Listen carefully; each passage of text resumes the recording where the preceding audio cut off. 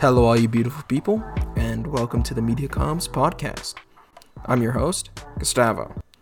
This is a podcast about communications and its impacts on the world, whether it's cultural, historical, or other ones in the future. This is the third and final episode in this three-part series. Today is also a very special episode, since today we have a guest. Please introduce yourself. Hey, thanks for having me. My name is Camilo. I'm an 18-year-old Colombian-Canadian citizen, and I currently live in Calgary. I am currently studying computer science at the University of British Columbia in Vancouver, but unfortunately, I'm studying from home due to, the pandemic. Now, in the future, however, I really hope to pursue game design as a career. No problem at all. Glad to have you on here. So, for the listeners to get to know you a little bit better, why don't you tell us a little bit more about the role that communication plays in your day-to-day life? Well, I don't tend to communicate much through, public social media. I'm not really a guy who posts a lot on something like Instagram, but I still tend to use more direct social medias or more specific ones, such as Discord or certain chat groups on Messenger and, of course, Reddit, even though it has a sort of bad name nowadays. However, for productivity, I really rely on, global communications to reach other people who I'm, might find myself cooperating with on a project. Because, unfortunately, not all game designers and artists and, musicians live in the same country or in the same time zone. So it is important when I'm trying to cooperate with somebody else who, let's say, I get along with on the internet. I really need to be able to talk to them however way possible. Now, not just for productivity is where, digital communications is important for me because,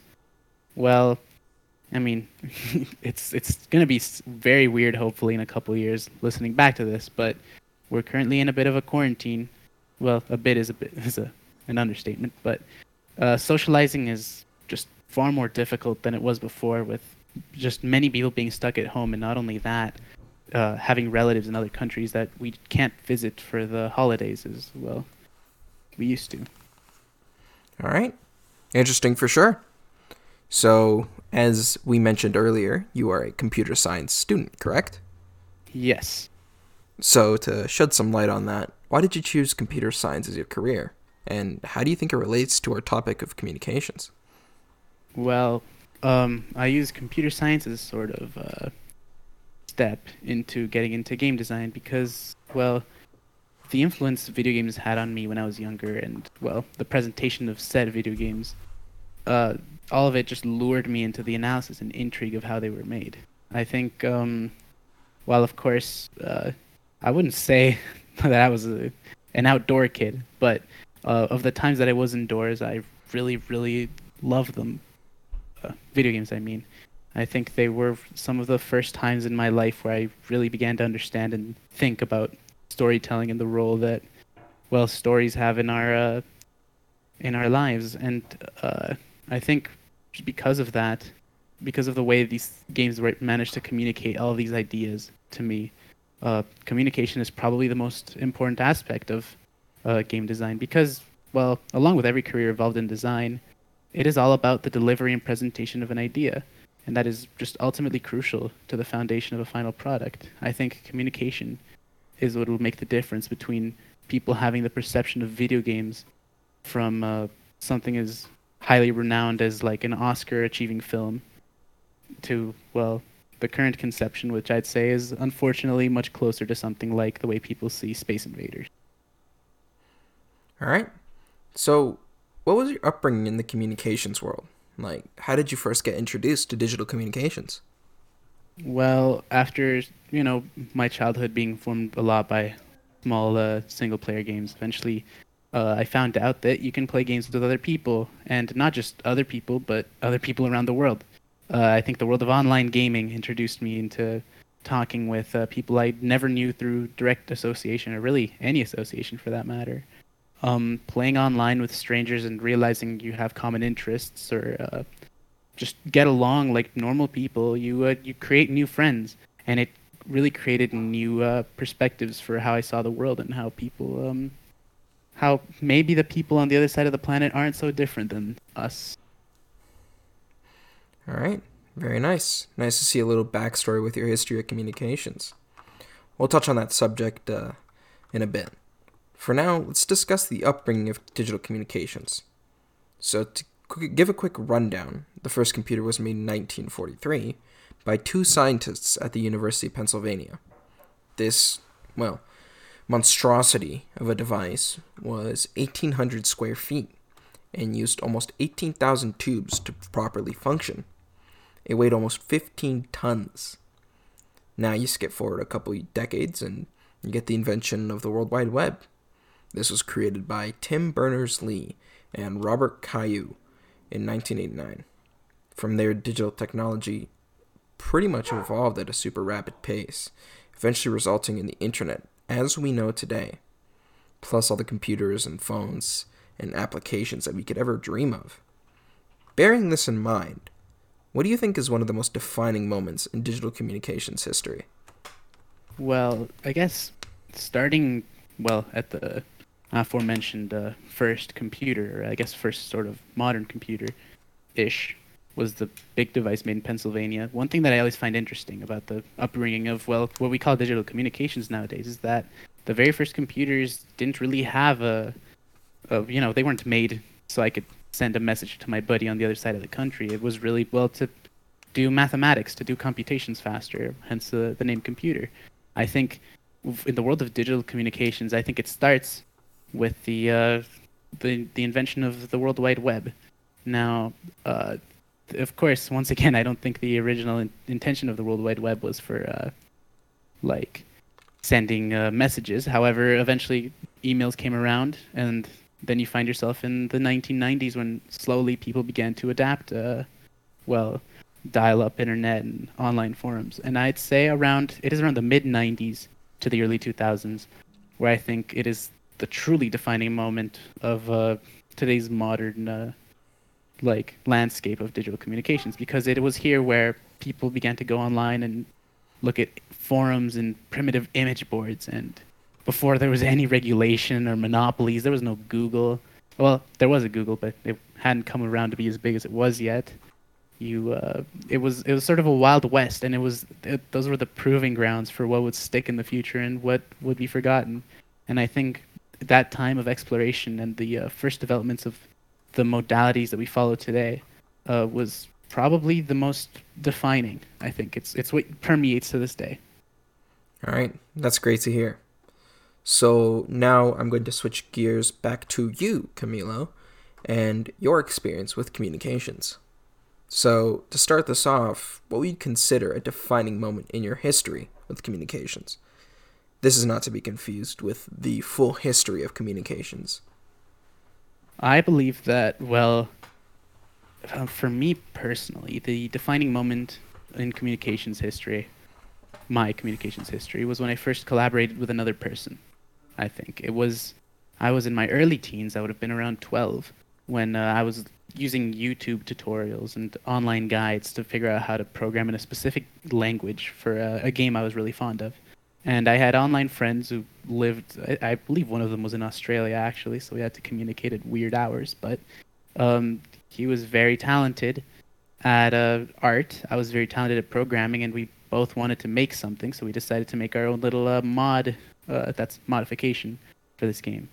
And I think, that was probably the first time I realized how important it was to talk to somebody through the internet, not just because, yeah, sure, it's nice to keep in touch with your friends, but also the exchanging of ideas and how important and helpful, I guess, a computer can be in showing something. I mean, it's easy to describe to somebody I don't know, food. However, through the computer, I can send you a picture of the food. I can send you the sound of the food. It was an ultimate tool, and I believe the first time really experiencing that and putting my name on something has made me really, really value digital communications. All right. So, due to these events and your history with communications, what makes you so passionate about your career choice? Well, I think like computer science is just a massive toolbox. There's really infinite amount of things you can do with it, and well, of course, going into game design, which is I'd say my deepest passion, is that it is a platform to present stories and ideas, which are at times just too complex for traditional mediums such as film or texts and music. I think the element of interactivity, the element of putting somebody in a setting, any setting with an infinite amounts of detail and work, I think it can be far more transcendent than a lot of the art forms that we've seen in the past. And I believe that it's just important, and it's going to be like crucial to the shaping of the future art scene. And I really hope that I guess people sort of begin to experience video games more. They shake off the predisposition of all games being simple time wasters and begin to see the amount of work and into art that there is in them. And I believe that if that were to happen, I believe we can shape the perception of entertainment and what it means to be art. All right. Well, that's amazing. So, it's time to switch the topic yet again. Sorry about that. So, this past year has been full of mishaps and tragedies, and it's extremely rough when it comes to communicating with others due to the pandemic and the lockdown. So, how would you describe how communications and digital communications has changed in terms of its role in society? Well, I guess with COVID-19, the internet has pretty much replaced our schools, our workplaces, and for a lot of people, our family gatherings. Now, I think communication has been entirely consumed by technology, and now the platform for ideas relies entirely on the creations of the technology companies who, they run our applications. All right. That's a little bit pessimistic, but that is completely all right. I wouldn't expect much positivity on that topic, especially nowadays. And so, for my final question to you, I want you to turn to the future, to visualize it. With the constant advancement of technology and the constant advancement of communications, how do you feel about the future of communications? What do you think is the next big step? I think that the issue with the direction of communications in technology right now is how it's been infiltrated and shaped by the conglomerates and companies who design our platforms, and they use them to advertise rather than encourage communication. I believe the next big step is to escape the cycle of modern social media, and I think it relies on the world taking a stand against the politicization of certain media sites and the reinforcement of anonymity of online presence. I believe that as soon as the distinction between simple dialogue and capitalized advertising and agenda is made, social media can evolve into to present the ideas of the collective rather than the ideas of those who control the medium. I think this issue has become apparent with the way Facebook has been caught promoting certain candidates in elections or promoting certain things, not with an intention in mind, but ultimately to sell money. And I think that's a very dangerous thing to have when it is such a widespread tool. All right. Thank you for that. Very good insight. That is all the questions I had prepared for this episode and this interview. So, on that note, we will have to go. Thank you for listening. I hope you learned something new or looked at something with a different perspective today. This was the Media Comms podcast. I'm your host, Gustavo. And I'm the guest, Camilo. And we will hopefully talk to you all later. Goodbye for now.